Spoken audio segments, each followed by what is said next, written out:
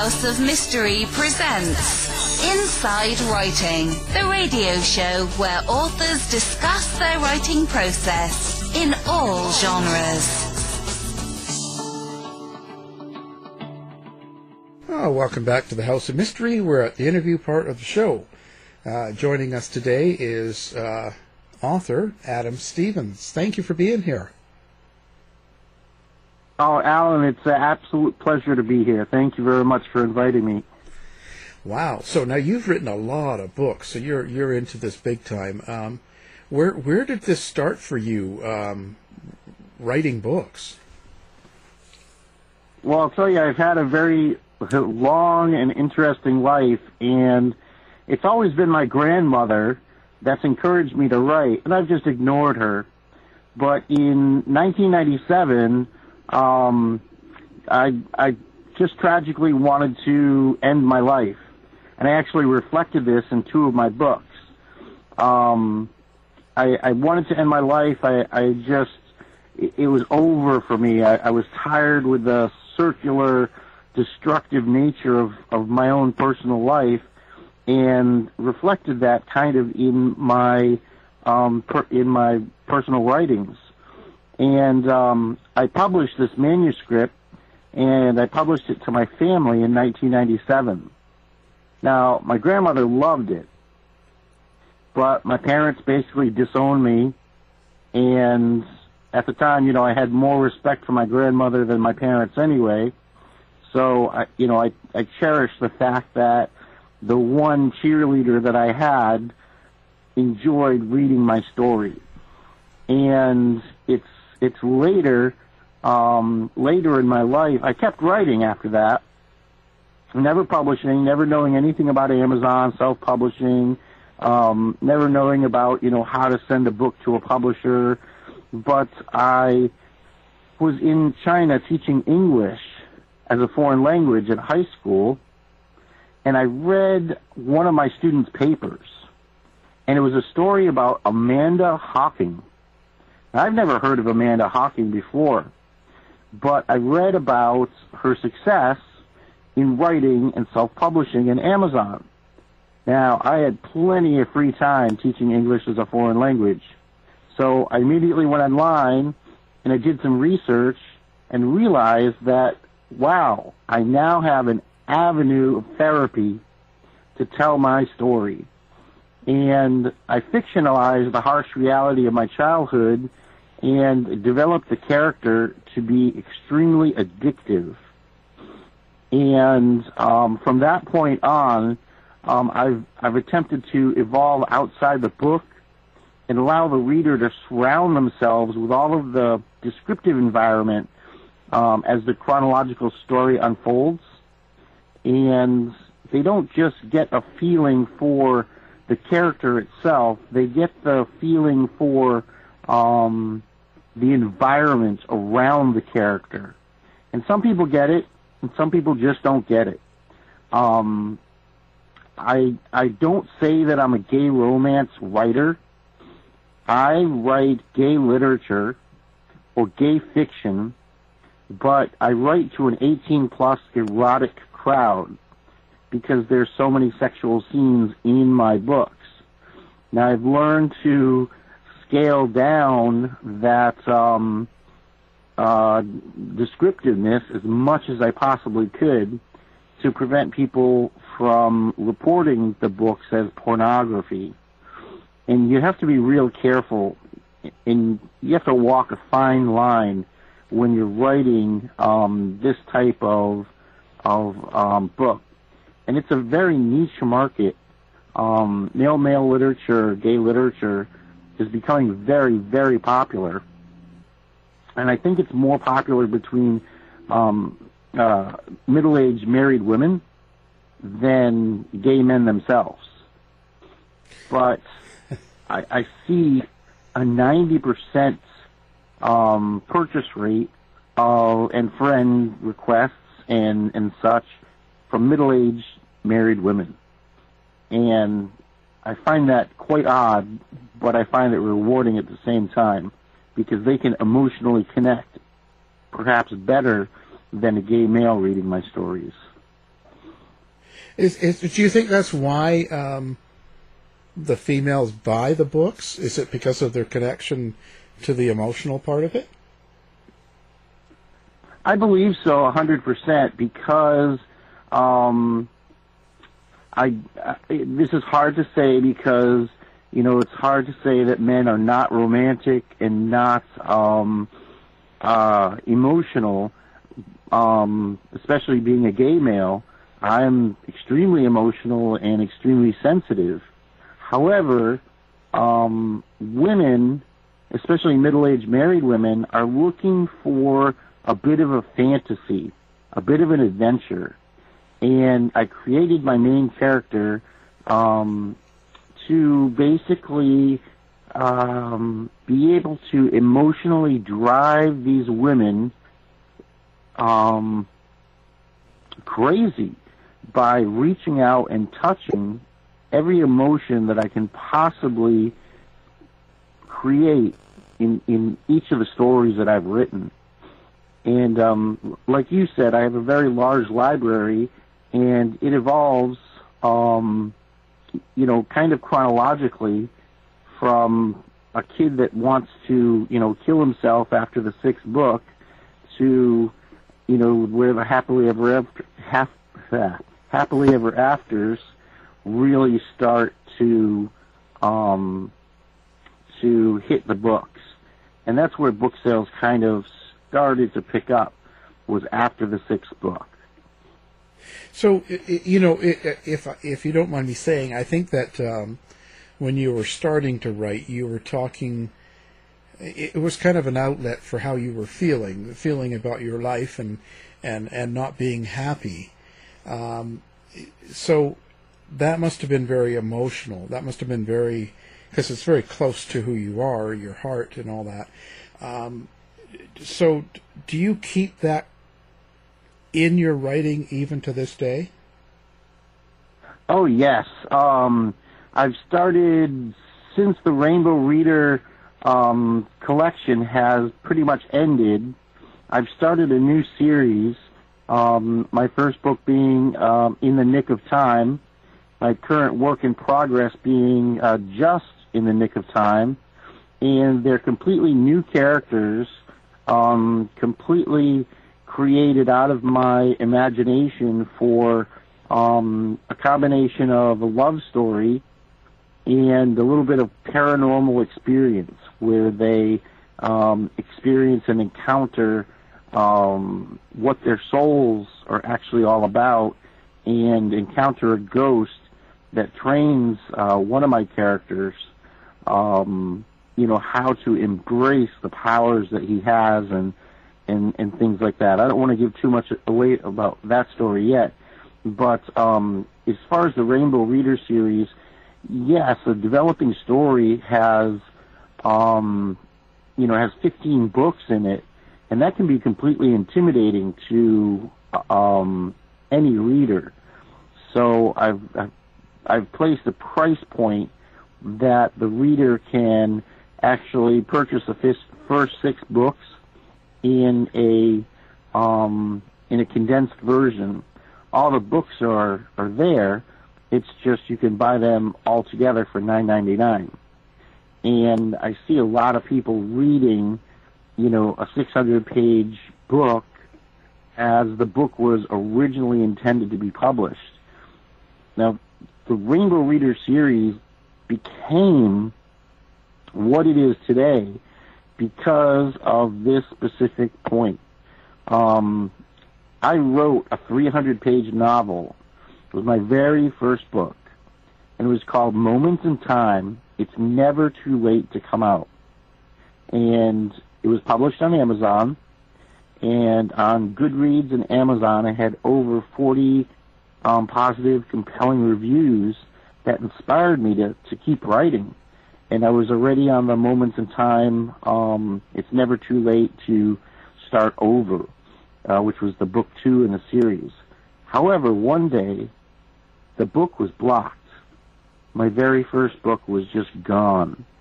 And I argued with Amazon, and I republished it, recovered it, Didn't rename it, just recovered it and republished it. I did heavy, extensive editing, which added pages to the book, actually, and republished it. And then just a few short days later, that same book, Moments in Time, It's Never Too Late to Come Out, was deleted again. And this time, Amazon came out and said it was blocked for pornographic content. And I realized the publishing world was just not going to be for me. I basically gave up. And through some encouraging words from two authors that I've met, Cora Knight and Anne McCann, those were two women that had read my book, and were blown away by my writing style. And it was a unique type of writing style. And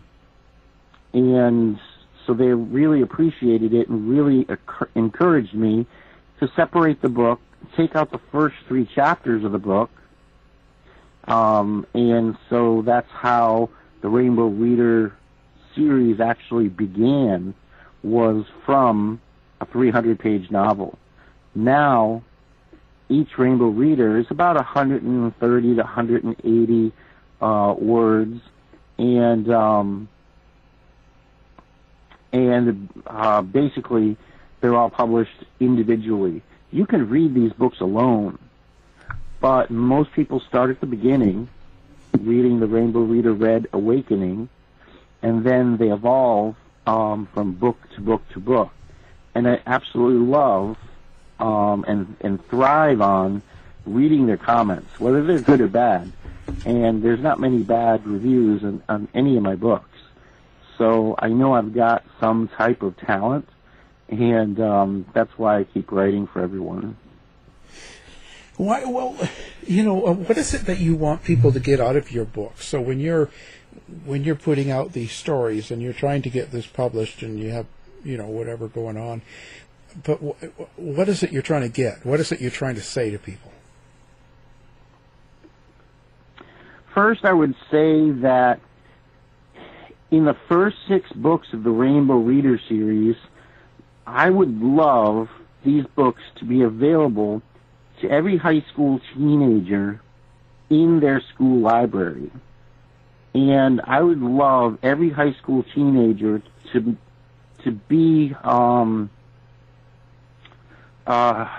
basically have these books as required reading. Now, obviously, I would have to edit these books intensively again to take out some of the more detailed sexual content, perhaps. But right now, my writing is for 18 and older people that read male or gay literature. What I'm intending each reader to get out of the books is basically, first, the emotional connection with the main character, and to be so addicted to the main character's circular destructive series, where they're so emotionally involved in the books they can't put them down. They can't wait for the next book. I've got a lot of Kindle Unlimited readers that, will read through an entire series. I'll look on my Kindle Direct Publishing reports and see that somebody's read, 3,000 words of my books, and I go to see which ones they've read, and, they started with Red and chronologically read on. I have a tagline, a phrase, that I pretty much put with any type of marketing that I do, and it's quote, read like you have never read before, unquote. And that tagline, I think, has inspired a lot of sales, because it doesn't mean read the book upside down or, read the book in the shower, or close your eyes while you're reading the book. It just means that I have a unique writing style that will take them to places that most people, most readers would want to be taken in a book. What do you consider your writing style then? Like, you talk about your unique writing style. What do you, how do you describe that? I would have to say 100%. There's a difference between writers. Now, there's a difference between writing styles. Showing somebody what's happening in a scene and telling someone what's happening in a scene are two totally different writing styles.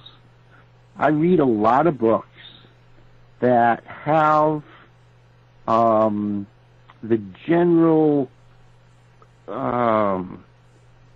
basis of telling a story, a narrative story. But I like to get descriptive in the details. I want my readers to know the smells, the sounds, the sights, and especially deep down inside what a character is thinking that he's not actually saying, but is thinking. And that really hits an emotional spark in a lot of readers, because it's something that they don't expect in a book or a writing style. And several readers and several reviews have said that I have quite a purple prose that would give J.K. Rowling a run for her money.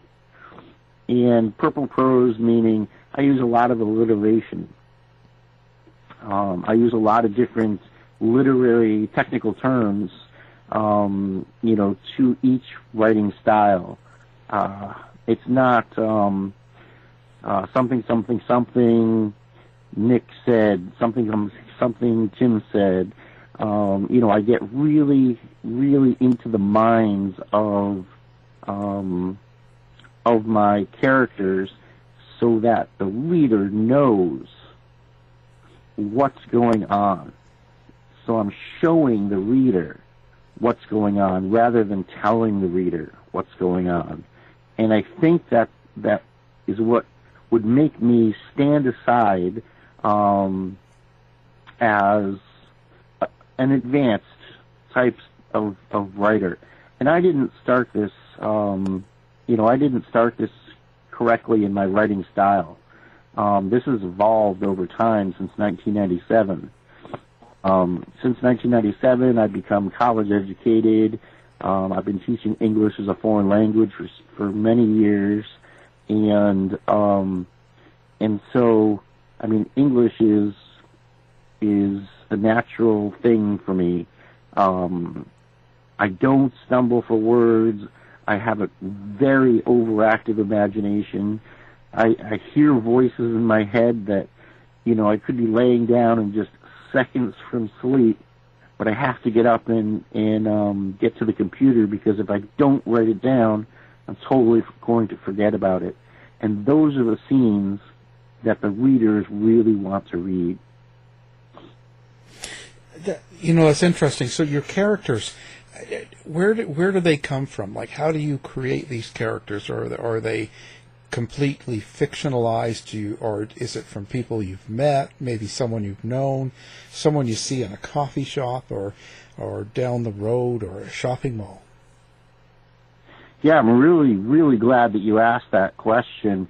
Alan, the best way to describe it is the first 6 books of the Rainbow Reader series were loosely based on my own personal life. And that's something that a lot of readers don't know. However, once I entered into the Moments in Time novels, there's 3 novels after the first 6 Rainbow Reader books. These 3 novels also draw a little bit less on my own personal life, even though some of the events actually happened. They influence my writing and my writing style. However, the second part of the Rainbow series, which is, another 5 books. Those are pretty much completely imagination. I took different opportunities throughout developing my writing style thus far. And once the novels were complete and I brought it back to the Rainbow readers, I decided that I needed to explain who some of these characters that I've written about are and explain how they fit in with the story. And it was magical for me because my mind would not shut down. I was constantly writing, and I had no free time. I was teaching English as a foreign language, grading papers, or writing. There was no other time in my life. And sometimes my writing took priority over my school responsibilities. In other words, I'd be waking up late, making my coffee, running to class with my coffee, and teaching, and then going off in between breaks and typing away. But my readers also inspire me based on their reviews of what they're looking for. That's how I would focus the next book, because they had questions, they needed answers, and so characters were created that really defined what the books that had been written about so far were really all about. Sounds like a lot of your characters, a lot of it is working out some of your own details of your own life. Well, I've got a lot of things that have happened to me, as I said already, in my life, and I've been so many places and had so many adventures that that I could just write forever. But being honest about my writing is very, very important to me. So that's why most of my ideas come from my own personal experiences in life. Although fictionalized, it's an outlet for sharing all of my personal innermost releases of pent-up imagination, I guess you would say. So it's a way to express myself through the desires of what the readers are actually looking for. So what do you think, what about your writing that gives problems with the publishing of it? Like, is it just too descriptive in the sexual encounters, or do you think it's more because it's with men? I think I've scaled back, being able to give enough descriptive writing in each book that I've written. It was only the first book that somebody obviously just didn't like, because it includes my characters' first 3 chapters of the book, the original book, which now are the 6 Rainbow readers. One person just obviously didn't like that book and had reported it, and it was deleted the second time after editing. So what I did is I left those 3 chapters out of the Rainbow Reader Red, and I named that book. It's actually available. Some readers want to read it. It's called Pink, The Secret Manuscripts, and it's not available digitally because they would Amazon would just block that book. But it is available in paperback. And it's priced a little high. It's priced at $99.99.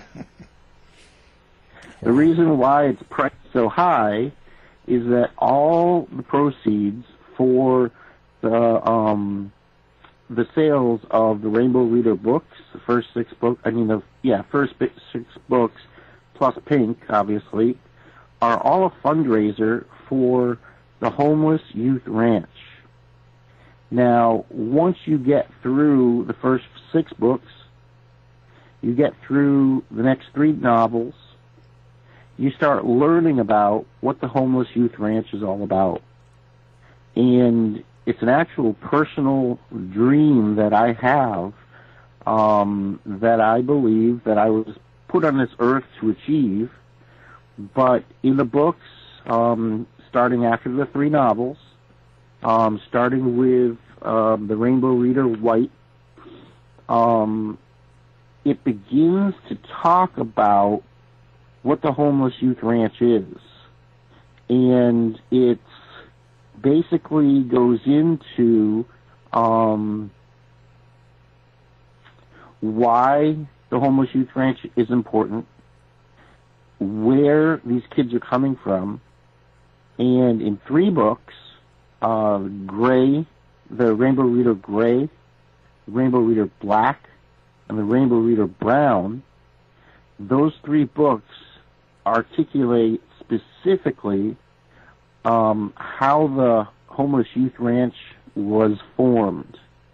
Now, of course, I haven't formed this yet because this is still fictional, but it shows in a fictional setting what can be done, and how the homeless youth need to be helped.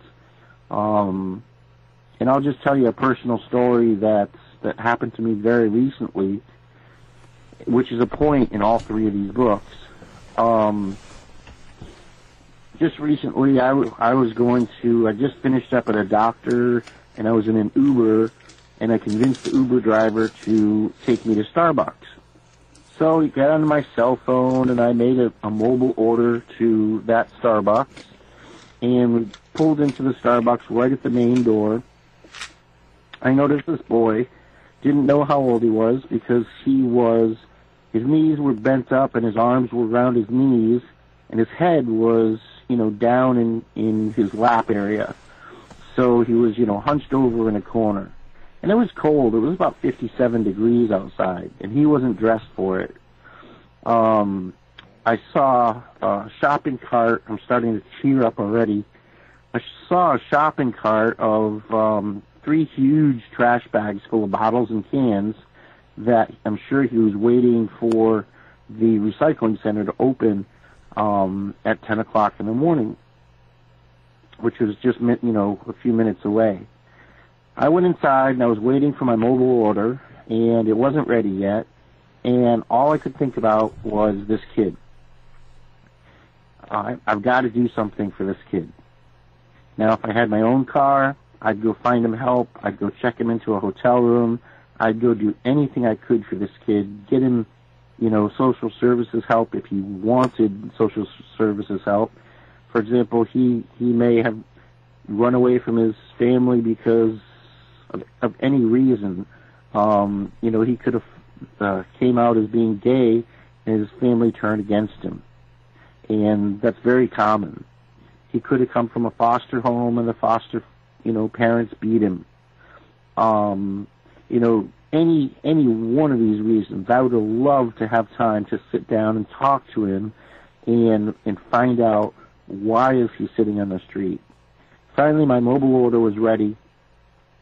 I looked in my wallet, and all I had was a $20 bill, and that was fine. But that was my last $20 for the entire month. And so I went outside. I tapped the boy on his shoulder. He raised his head up. It was tear-stained and dirty, and he smelled. I could smell his smell. And I said, "Here, it's not much, but this is for you." Now, my $20 that I gave him was probably more than the bottles and cans that he had in his cart, but he just said 2 things to me. He said, "Thank you, and God bless you." And so I basically, Alan, he touched my heart.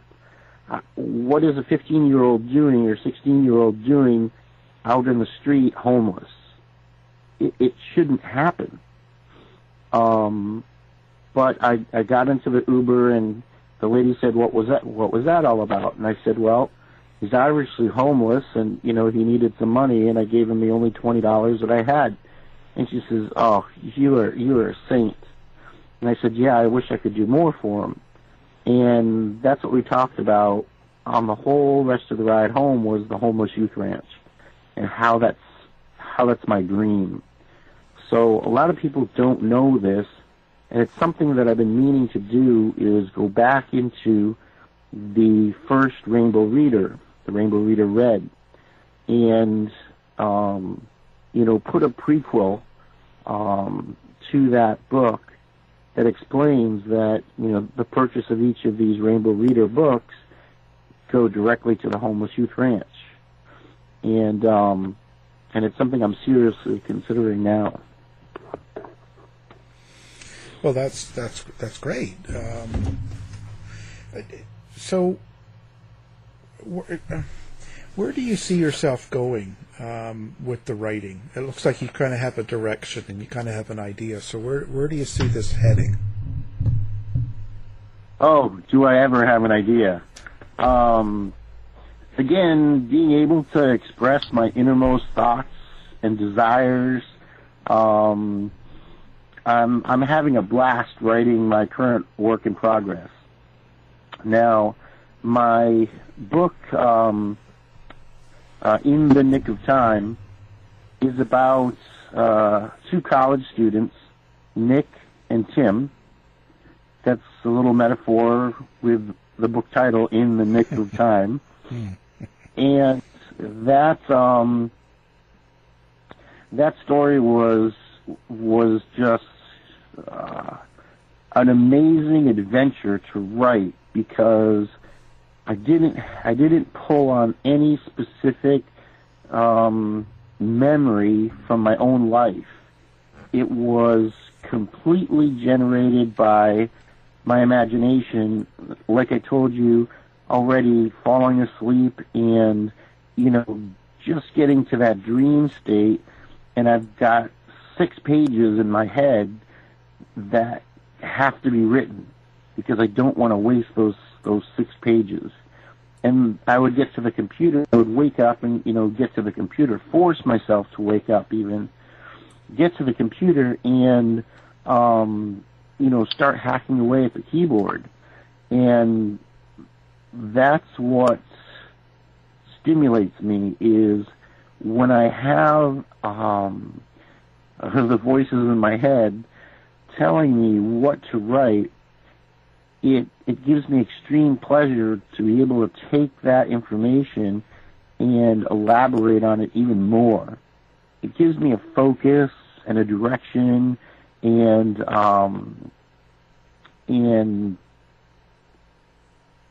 it seems like In the Nick of Time, the first book of this new series, it seems like a totally different me, because I transition each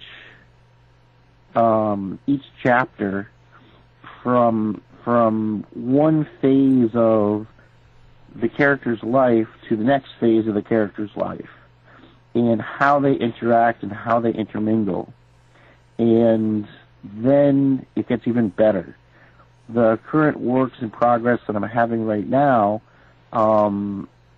this writing is so creative, because even though I just touched on the paranormal in the first book, I'm all over it in the second book.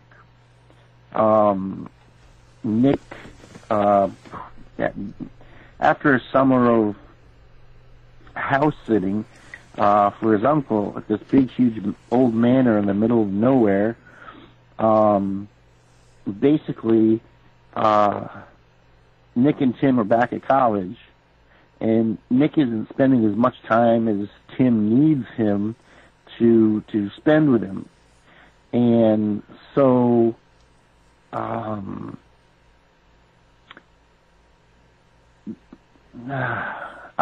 just spill the beans.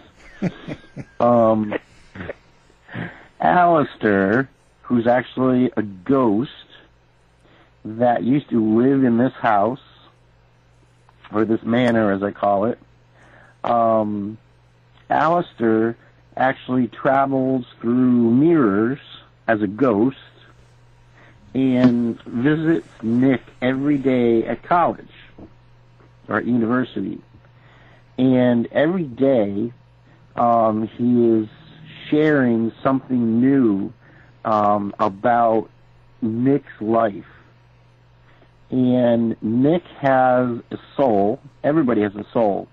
But Nick has a soul that's a venerable soul, meaning his soul can move to the previous body that soul had been in. And Nick could travel back as far as when the Phoenicians were in what's now called Upper Michigan, looking for copper for the pharaohs. Nick could travel to the person who was the innkeeper that turned away a man from Bethlehem and his wife who were in town to pay their taxes, being Joseph and Mary. And, suggested out of Nick's good nature that they could go sleep in the stable. And, so Nick has been back and forth, through time, if you will.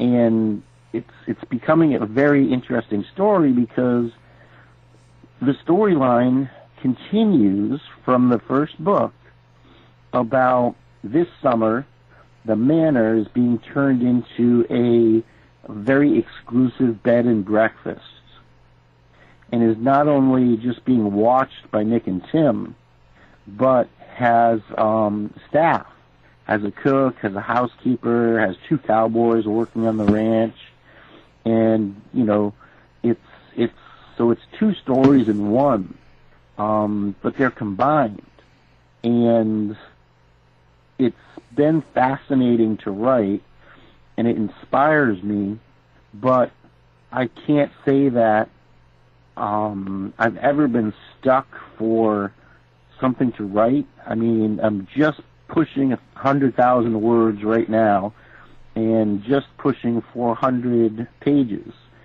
So I don't know where I'm going to go with this, but because I've still got 4 more chapters to write. So this is going to be a pretty lengthy book. Well, it's I think that you're very attached to your writing and your characters. How do things around you affect your writing? So, like this year with all the the COVID and all the issues happening in the country, it must seep into your writing. Do you find that it does? I'll be honest with you, Alan, since President Trump announced on March 14th, I guess, this year, I have not been very active on Facebook and not written one word until August. I was very, very, I don't know how to put it, very, very scared. I remained very isolated, which meant it would have given me plenty of time to write, but I had no ability to write. It wasn't a writer's block. It was more of my mind was in a panic anything could happen at any time. The economy could just drop. Oh my God, there's a coin shortage. How could there be a coin shortage? Just print more coins. Just stressing over the COVID. And then in midsummer, a tragedy happened, an extreme tragedy. In mid-June, my dog started acting very unusual. Now, we had been in an accident. We were hit behind in a tragic accident where we were both injured. She ended up getting a collapsing trachea, and I have a myriad of disabilities. And I took her to the vet, telling the doctor that, she's got some problems, and they looked at her, and they said, well, it's just like I said before. They took some x-rays. Just like I said before, she has a collapsing trachea, but the trachea is almost so closed, I'm starting to tear up again, that she's having difficulty breathing. I can prescribe her some drugs to make her feel better, but I don't have much hope. I can try to perform surgery on her and replace that part of the trachea, but this could be a $5,000 to $7,000 surgery. And I said, I love my dog so much. She's 13 years old, but I don't have that money or access to that money whatsoever. So he says, well, the drugs will help her, the best that she can, or that they can. 10 days later, with my poor dog, I'm seeing her wither away and cuddle up with me, as much as she possibly can. I finally decided that it was time for her to, be put down. And I called the vet's office, and they said they, could take her today.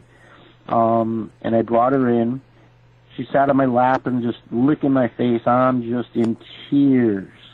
I can't see the end of my love, for 13 years. I can't see that ending. And, a few minutes later when the vet came in, he says, here's the 3 shots. By the 3rd shot, she'll have about 1 second left, and then it'll be over, so it's time to say goodbyes. And, he said, here's shot 1, here's shot 2. You got about 1 second, here's shot 3. And I felt her last breath, from her stomach. And then that was it. She was just limp. I was holding her in my arms. And that's probably, everybody says 2020 has been the worst year of their life, but, I can relate to that. July 1st, my baby and my love died. But since then, my depression just skyrocketed. I didn't want to do anything. I didn't even want to eat. And in August, I decided that the best therapy that I could do is to start writing book 2 of this series, which is Just in the Nick of Time. It's about Justin, Nick, and Tim. And that's therapy. Even though I talk to Morgan, my dog, every day, that therapy has been extremely good for me. That's why I'm nearly to 100,000 words since, August. And that's a lot of words for a writer to write. I've gone through the book several times, and done a complete reread. I do have an editor that's in Australia. Her name is Anne McCann, and she's been outstanding editing all of my works. She'll even offer suggestions of, you made this mention earlier in the book. Do you want to maintain, the same meaning? and such. So she's a great person to work with, but I just think that the entire COVID time, from March until August, I did nothing but just waste time with my anxiety so high. Starting in August, though, I've been writing up a storm, and it's changed my outlook on life because it's given me a purpose again. And I think that's what actually inspired me to write back in the beginning. Was this was actually giving me therapy. It was giving me a purpose. Something to do more than just day-to-day life responsibilities. It was, this is my purpose, is to write, to entertain people, and to give them a story that they can deeply, emotionally relate with. And hopefully this new series is going to be really popular. Yeah, I hope it does well. Now, do you have a website, or do you have a place that you prefer people to go if they want to find out more about you and your writing? I don't have a website. I haven't kept that up. But I do have my Amazon profile page. So basically, if you go into Amazon and search for Adam Stevens, you'll see all my Rainbow Reader books come up that say Adam Stevens on it, and you'll see my author page come up probably first. There is another Adam Stevens out there who's a race car driver.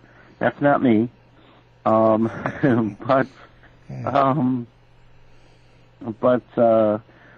that's the best way to find out who I am, and it explains more about my history, why I write, and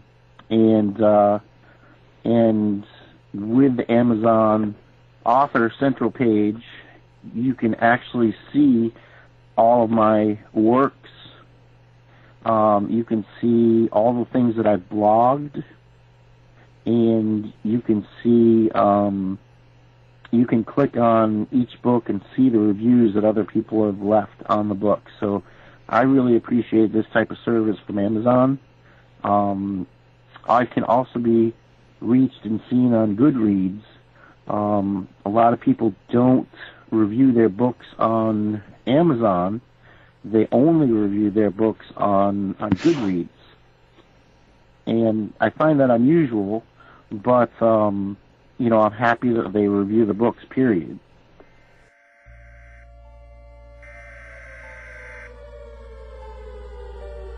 We interrupt our programming. This is a national emergency. Important details will follow. Are you prepared? Legacy Food Storage. The best way to protect your family is by being prepared. Go now to legacyfoodstorage.com. Use coupon code HOM15 now for 15% off. Quick, go!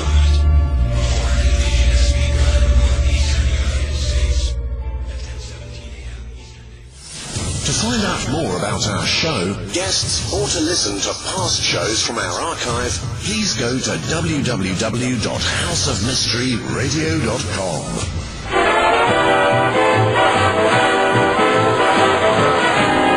The mission has been completed. The end! By George, he's got it! It is the end! I'll see you. If you're lying to me, I'll be back. This has been a production of Something Weird Media.